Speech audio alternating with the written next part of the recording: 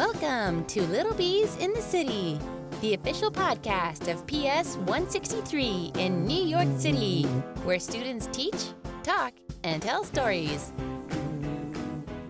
Hi, welcome to Little Bees in the City. I'm Charlotte. My episode is called The Creepers. This episode will feature scary stories and unexplainable sounds. The first story is called Big Toe. One night, a boy was walking near a graveyard. He spotted a toe popping out of the corner of the road. He went over and attempted to pull it out of the ground. "Oh, that's odd," he said, as he was pulling and pulling without much success. Finally, he pulled the big toe out of the ground and took it home. "Wonderful," his mother said. "I'll put it in the stew." And so she did. That's all for today. I'll tell you another creepy story next time. Thanks for listening to my episode.